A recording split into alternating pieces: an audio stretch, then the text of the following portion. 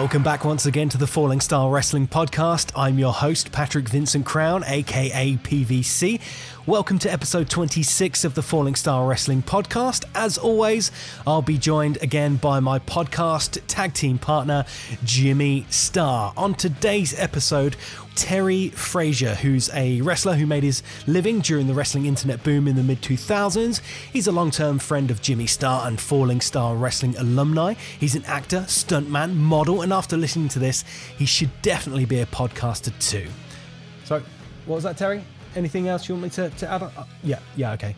He's also a very handsome man too. That's Terry Frazier on the podcast today. This will be the first part of a two-part series featuring Terry. So, as always, we would love for you to subscribe to the podcast. It's free. We're available on Spotify, Google Podcasts, Apple Podcasts, and many other platforms that you listen to your podcasts on. And also, if you're well inclined, please give us a 5-star review. So, without further ado, Terry, if you're ready, Jimmy, are you ready? Let's jump straight into episode 26 of the Falling Star Wrestling Podcast with Terry Frazier. Okay, so start the podcast. I think possibly if we can start from the very beginning, Terry. Can you tell us a little bit about yourself and how you got into the world of professional wrestling, please? Absolutely. Oh, no, have you made notes? Have you got notes for this? We can call them notes, yeah. All right. So what do you know about me? I know very little. That's why I got Mr. Jimmy Star here for you. I know a lot about you, Terry Frazier, and I'm going to start this story now. First, right, so this is, unfortunately, we've got to reflect to me, which is never a bad thing. No, we like it. I remember first time I ever trained in any wrestling school ever was at the Michael Sobel Centre in Finsbury Park. I was 15 years of age. I'm thinking Terence Frazier. UK fade my age, UK fade that age, boy. Okay, I think Terence Frazier was around about 3-4 years old at the time. And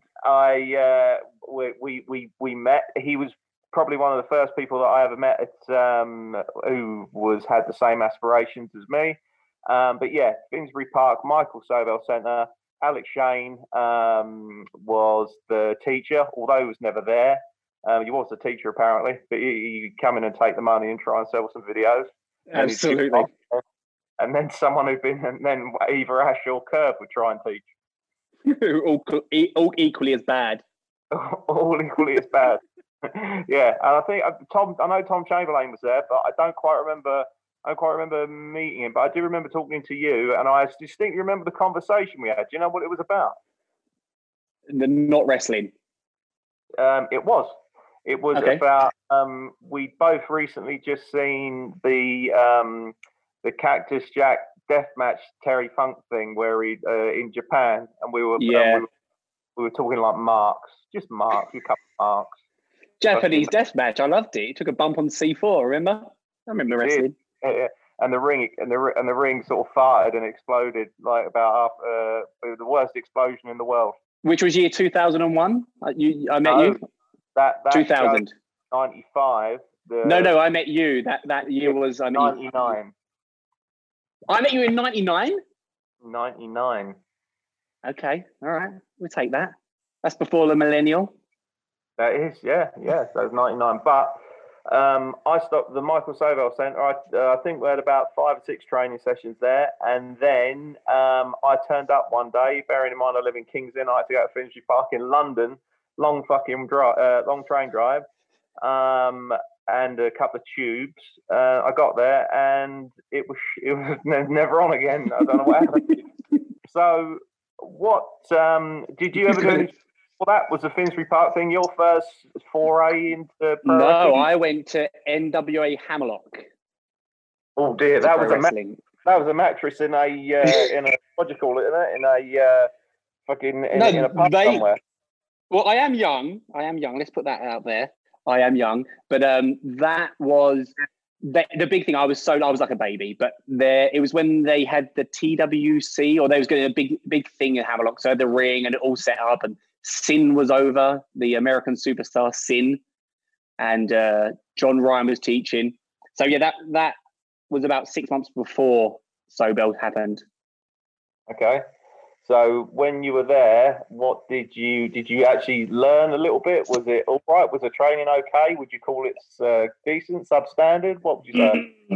It was like I learnt the bumps, but I also did amateur wrestling beforehand because I was, once you watch wrestling, like, I want to be a wrestler. How do I do it? And there was like an amateur wrestling school. Did that. Then Hammerlock. How did Hammerlock come about? Because you wouldn't know a school. Oh no, it was when the internet was first alive, and you type in wrestling school, and Hammerlock would be the first one. So I went to that only for a few weeks, and then there was. Now I'm lying about it. Maybe Sobel was like a month later because it was on Talk Sport, and they talked about the Sobel Centre. Alex Shane had a talk show there, and that's when I found out about wrestling there in London rather than Kent, because no one would drive you to Kent.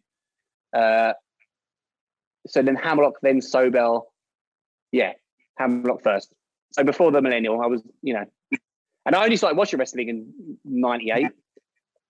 Well, thing is, I joined there I went there in '99, but because the school shut and I was nowhere near London, I didn't train them for another couple of years, and then I went to WAW. So we didn't rekindle. Yeah. No, I tell you, I remember seeing you in Hammerlock. I went to one of those trainee shows and the thing next door, and that's where I saw you.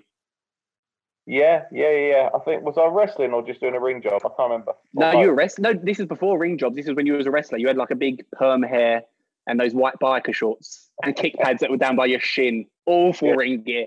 Tell your audience about how much you've invested in pro wrestling gear. That's the question. Well, over the years, I've still got your boots, so you gave me them. That was very nice of you. About 10 years ago. I've spoke about that on the podcast many times. My first set of ring gear, the white tights with my arse crack hanging out constantly. The Trace knee pads, which everyone had because everyone had Trace 2 knee pads. And I actually had a decent pair of boots. That was all. The boots were all right. Mel Stewart said they were all right, so I believe him. Lonsdale boxing ones. And the boxing ones. And I can't remember who I wrestled, what I did, but I vaguely remember it. To be honest with you, Terry, I don't remember too much about. I did a few bits for NWA, but not a lot. No, not NWA. Drop kicks. I met you at drop kicks. Oh yeah, sorry, drop kicks. Yeah, drop kicks. That's what I remember you doing it because you were like, oh, I remember you from, I'm guessing Sobel, and then there was a brief period, and then you went to drop kicks.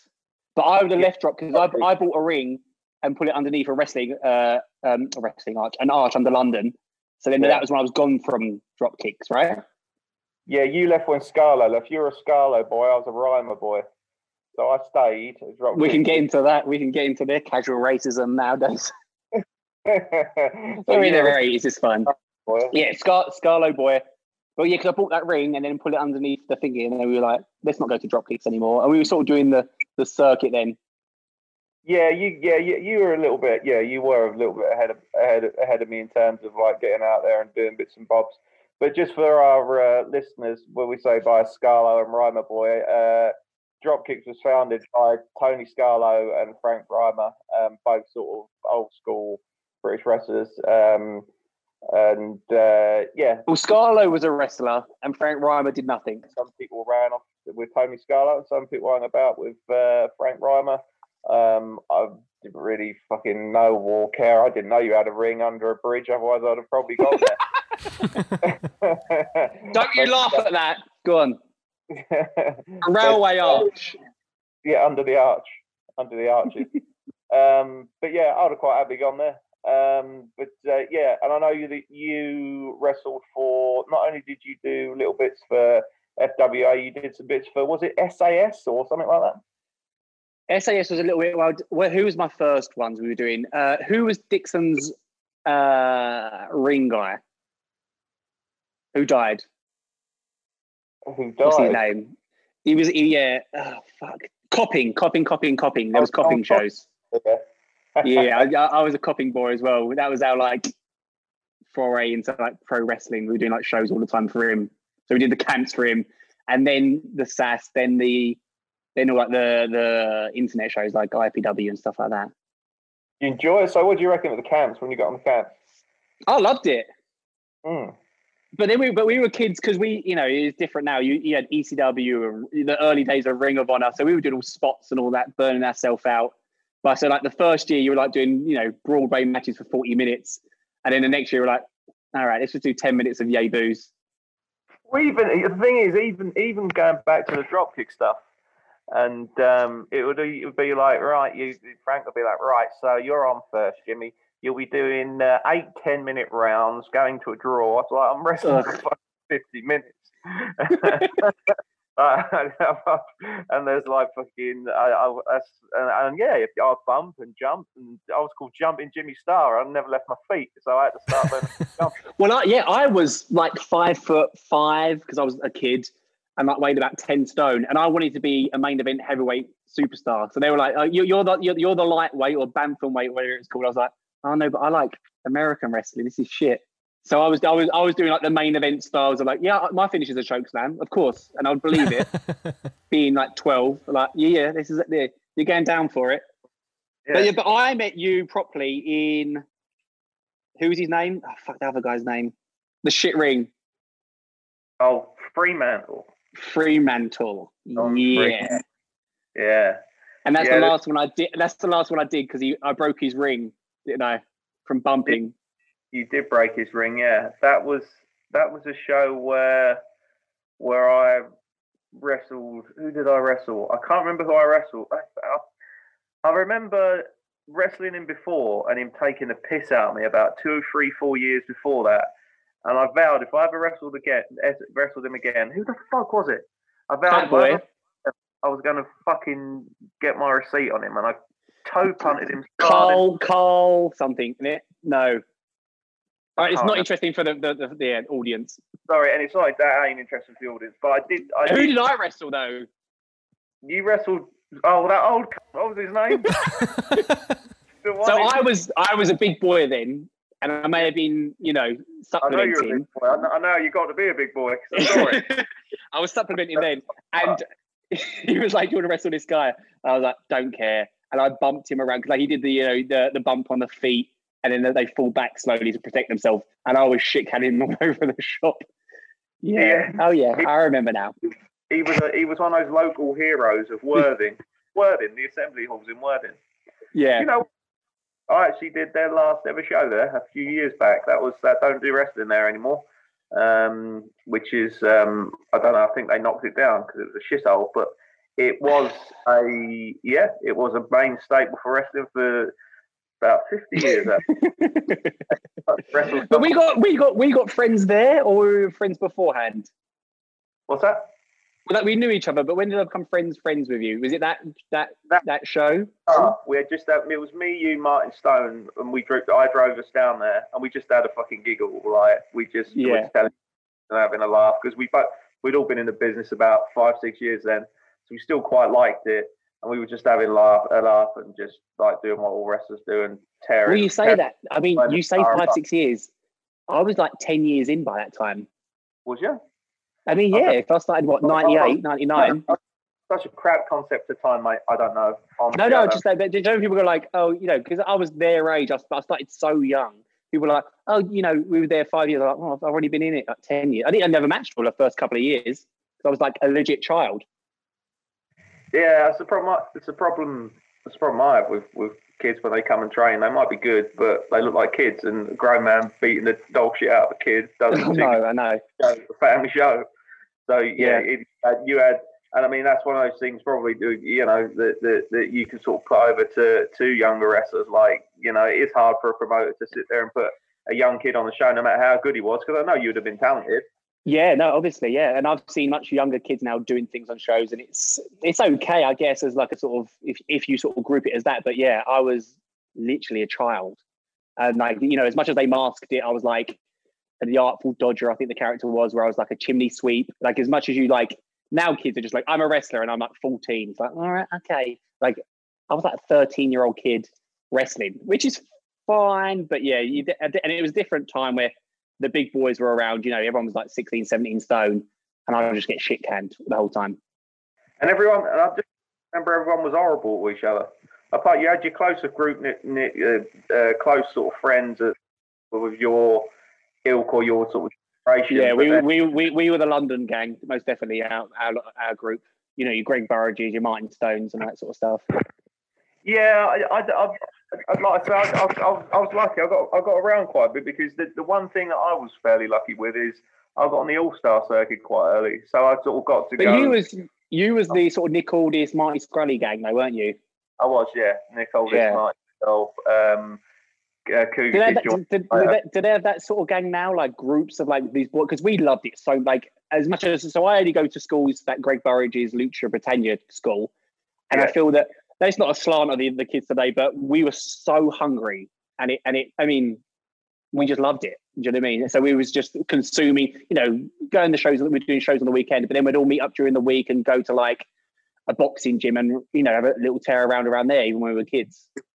Yeah, no, I totally agree. I think what definitely annoys me is like when I put a show on is when like you've booked 4 kids who live within 4 miles of each other and they all turn up in 4 different cars, and you think, what, you know what I mean? Like we're just bundling whoever had a car, like bundling on an old Ford Corsa.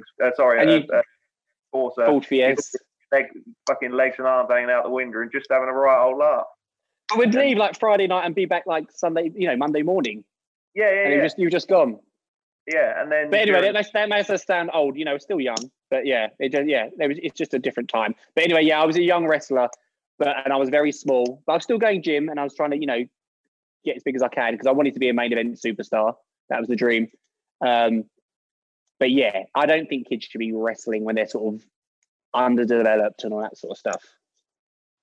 No, definitely not. They should. You gotta have a presence. You gotta have some Absolutely. sort of presence. But also love it. If like people believed, you've got to believe that you can do. You're hard. You believe. 100% belief in what you could do as well. That helps a lot because like I was going to locker rooms quite confident. At 16 in an all-star locker room and. You got the Chemical Cowboys who are both 22 stone and just fucking roided up to their eyeballs. And yet I had to be confident. So that is, it's much more all inclusive now, I think, which is good. I think yeah, it is in a way, but I think it built a strength of character with the sort of maybe our generation and the generations before. I mean, every generation. It gets easier. Yeah. Has got easier, and there'll be people who say that our generation was real easy, but no one ever cut anyone some slack. If they could swallow you up, they would. So you needed to fucking know that you go out there and put on a show, and you needed to take your spots, and you needed to know when to take your moments, because otherwise they'd just eat your life. They wouldn't tell you what they would. I remember didn't happen to me, but I remember a certain wrestler whose last name rhymes with flowers.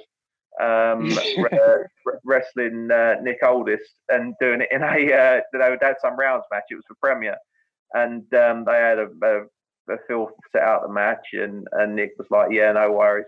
And then just as he got in the ring, while in the ring, he said whoever the ref was, I can't remember who the ref was. I think it might have been Steve Gray. Phil Powers went over to him and said, "All right, what we're going to do in round 2? Tell Nick to do in round 4. What we're going to do in round 6? Tell him to do in round 1, and what we just to fuck with him."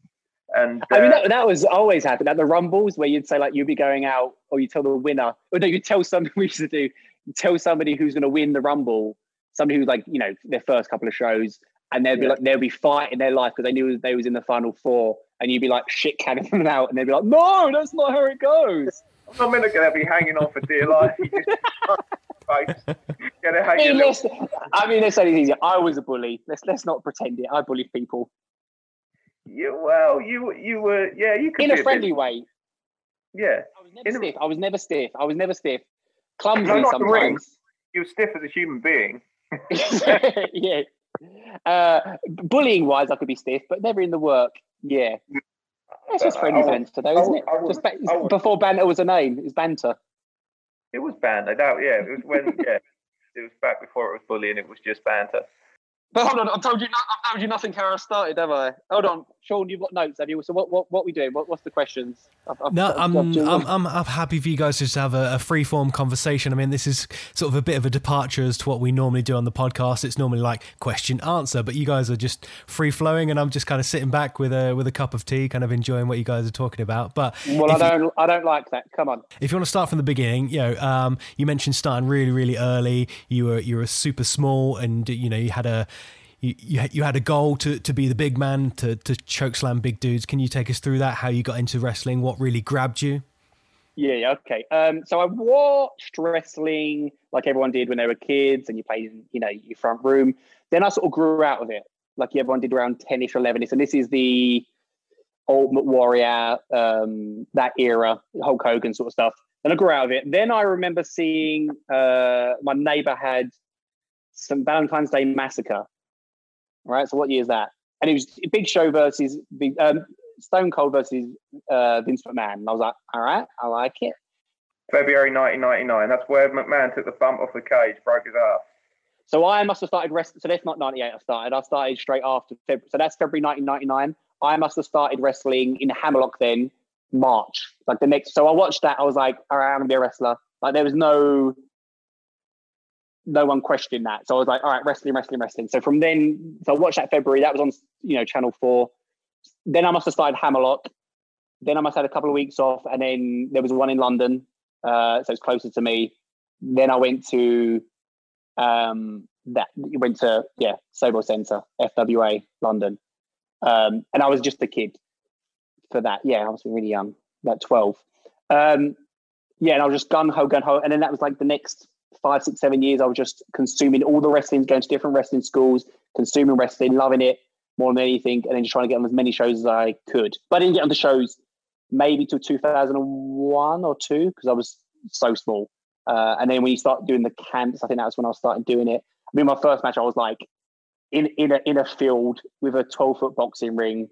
Do you know what I mean? That was my first match. I was just I just consumed it. I was just as much as I could get my hands on wrestling, training, anything like that. I was all over it. There was a lot more tin pots back then. I seem to remember. I don't know. I mean, there was a lot more of the old guard slowly. The first shows I was going to was like Scott Conway's, and I was doing rumbles for Scott Conway before he went to Thailand. Yeah. And they were they were 1,000 people in the audience. And when people say that there's a boom, and I was like, FWA and All Stars and things like that. But there was a period where, I don't know, maybe it was a little bit later than that. Maybe it was sort of 2004, 5, maybe. Yeah. Where I'll be doing shows for people like Pete Stannenthorpe, and there'd be 3 people there. And wrestling's quite popular again now. You tend to go to a show and there's normally at least a draw. Whether the wrestling's any good or not is a different question, but there's at least a draw. If you half know what you're doing, you can draw now. But there was a period that I did some shows up north for some guy who would literally just draw 12, 13 people at a time. Yeah. And it was just people doing their bollocks constantly. There was a hell of a lot of them. And Johnny Stormer was always on them, and people like that. And of course. Charging them about 400 quid for it. And I don't know. I think I was a little bit earlier than you. So I had the sort of 1PWs, the gang I was with, they were doing 1PW. So I was getting, when it went to 101 wrestling, we were getting 15 to 2,000 people. Scott Conway did a bit for, and we were getting 1,000 to 2,000. So I think I had a very easy way. Then it sort of petered out. Well, then I started doing the internet shows, and they were 300-400 people of intense wrestling fans rather than. And even when I was doing the camps, you were getting over 1,000. You thought it was a bad month for 1,000. If you did a Dixon, if you did anything for Dixon, you weren't getting less than you were getting between sort of 300-400 for a hall show, and then the camps would be thousands. I mean, if you did Minehead. So I only did the camps, the Butlins thing, but I only did Butlins for Dixon. I was Coffin, so we had the South Coast run, but we would get that was when it was bad. But you'd still get 1,000, the year before previous. Butlins was about 1,500 to 2,000, right? Yeah. And the Minehead one, if they had a big act on, I remember we were there when the say me a name. Come on, James. Come on, give me a name. Who was the entertainment artist? So no, it wasn't like it weren't the Chuggle Brothers or Keith Harrison Orville. It was McFly when they were quite popular, and they set up the big because they have a big arena there. They set up WWE go there, I think, and about 8,000, and that was rammed for the wrestling in the afternoon. Yeah, like, shitload of people. If it's free, they'd come and watch it. And it was, I was Danny McFly, wasn't I? I was Danny McFly when I wrestled for All Star. Did you know that? No, that was my name because I was like young. Yeah, I was. I think they let me be Jimmy Star apart from once where they fucked the program up, and I was Brandon T. And Brandon T was Tom Latimer, you know. Yeah. Because he just weren't there for that show, so I was Brandon T that day. They got a really T that day. So yeah, I was quite lucky. Like my early ones was in front of thousands of people. Do you know what I mean? Like my first abroad job was in Italy, and it had like Jodie Flasher and all that sort of stuff. It was like a sort of mixing. It had 20,000 people.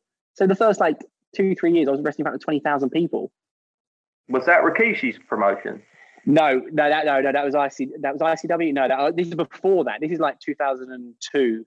It was like a mixed martial arts. It was like a stiff ring. So they had like Muay Thai fights and all that sort of stuff. But they had like a few matches spliced in with pro wrestling. That was through not Roberto. Fuck his name. Anyway, a guy that I worked. ICW, I think it was the TV company. I can't remember what Rikishi's one. NW. What was Rikishi's one called? Doesn't matter. Yeah, it was, but it wasn't. Yeah, NWE. It wasn't NWE. It was ICW, an Italian company, but they put us in, and so like 20,000 for my like 20th match. So yeah, I was quite lucky. So, and I know you, as sort of time went on, you became a like I say, a bit of a sort of darling with the internet crew. With what was your tag team's name again? Yeah, the Cartel. I was in a tag team called the Cartel. Yeah, and that fucking road. You had a good run. Yeah, but then like you do the sort of broad shows like your All Stars or your the camps, and you'd get 1,000. But then when you did the internet shows, there were like 200 to 300 people. So it was like a weird. You had to get over with the internet audience, but then it got you more shows. But then I'm not going to say I didn't do like 50 people and a dog in a hall in Birmingham. Do you know what I mean? I did those sort of shows. But that was because I had a name on the internet and they'd book you through MySpace. That was the day. Yeah, back in the but also with the Rev Pro audience, the thing about that is you go do an all-star show in front of 1,500 people and the fucking crowd would go ballistic for a headlock, and then you'd have to go and do Rev Pro in front of like 250. Yeah, that was the IPW. Yeah, you have to kill yourself. But to be honest, with you, that's one market I never broke into. I'll put stop you there. Like it's a different audience, but they pop and they make noise. It's just a different pace of match, I feel. No right or wrong. It's either it's what you're tailored at, and you were a very diverse wrestler. And actually, I've had the pleasure of wrestling you twice. Two. One match we had was really good. One match we had was a corker. Do you remember the first match we had? Remember what you did to me? What's the one I trod on you? No. What it was, we were having a nice match. It was going lovely. Not a problem. Lovely working with him on the fly, going to town. Go on. Right, safe as houses. Everything was fine. I was bumping. You were bumping. You were a baby face. You were doing backflips. And we were brawling outside. And you said to me, "Send me in the wall and give me a clothesline." Sent you in the wall. I did exactly what you told me to. I listened to you. You were the vet. Rock and Austin. Yeah, of course. Take a back bum, bush. Come out, what? You sent me. I sent you into the wall. I clotheslined you. You hung on my arm for dear life, and then fell on my ankle. and I actually heard it. That's the only time I've ever heard a bone go snap. And I thought, oh dear. And then I said, "This match. You fucked my ankle," and then you went, "All right," and put me in the ankle lock. That was. I think I tapped on your shoelace. I mean, yeah. So I had a good run when I first started the first 10 years. When I came back for like the last 5 years or so, I was so bad to people. I just didn't care. I was so stiff to people. I was like protecting. I didn't take a bump, I think, for about a year. So I'm sorry, James.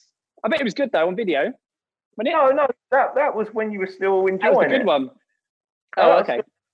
We had a good match. We had a good match once where just before Nick went to TNA, we did a little show, like a send-off show thing.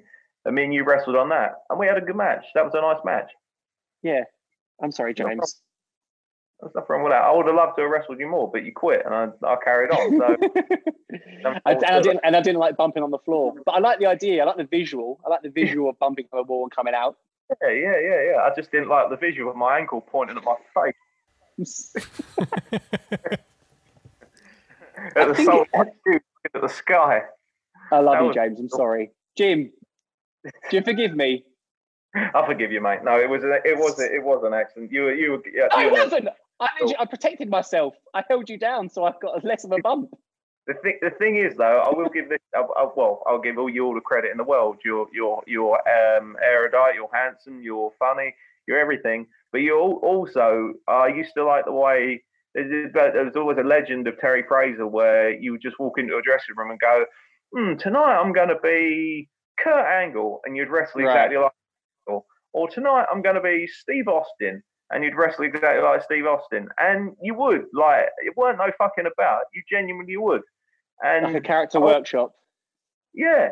I thought it was amazing. You could do it. You genuinely were you could do anything. You could cut a good promo. You had an awesome look. You're a good-looking guy. We go into your other career endeavor as a model and being in TV and film and stuff like that. You've had success there. This is why I did the podcast to put me over. I love it, Jim. I told you I would. You had to wait 24 episodes for it, but I told you I would. Yeah, that was okay. Do you know that you see all these like podcasts and shoot interviews, and they're saying like, the day you stop loving it, you shouldn't be doing it. Like so that was not near the end, like mid time, and I was doing other things and getting attention from other things, and then I was like, I just wasn't nervous. I was going out there. I didn't care. So now I was trying to put like hurdles to kind of make me challenge me. Do you know what I mean? Like when I was doing the Terry Fraser gimmick or whatever, like the Mean Machine gimmick or whatever, I was so focused and I just needed to change it. I was just bored. So that's why I did all those weird stuff, or like even to rib it in the match. Because it's not that I learned everything, but just I was getting complacent, and that's an awful thing. And that's why wrestling's great, because you can evolve and all that sort of stuff and challenge yourself, and you can be a different person each match. That's why I did it.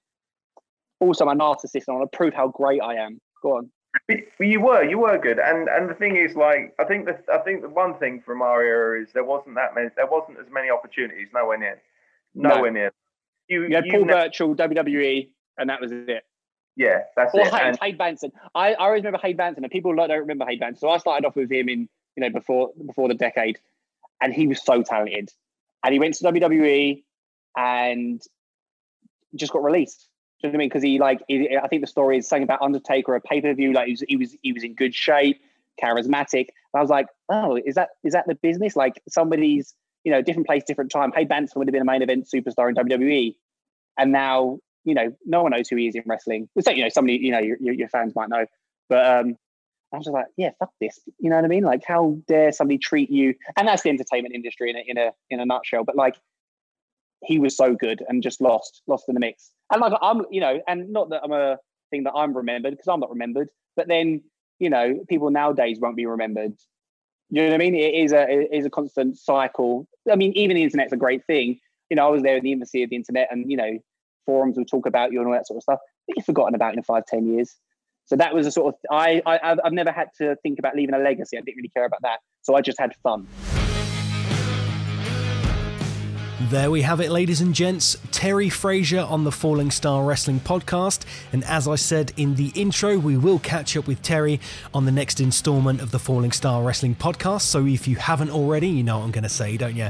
That's right. Please subscribe to the podcast on whichever platform you listen to it on, whether it's Spotify, Apple, or Google, or whichever. You might have a little indie app that you like to use. I use Podcast Republic, for instance. You can also leave us a 5-star review on whichever platform you listen, and you can find us on social media. It's at Falling Star Wrestling. You can find Jimmy Star on Facebook. It's at Jimmy Star Wrestler, and I'm on Facebook and Instagram. It's at PVC Pro Wrestler. So We'll see you next week, same time, same place, for another edition of the Falling Star Wrestling Podcast. See you later.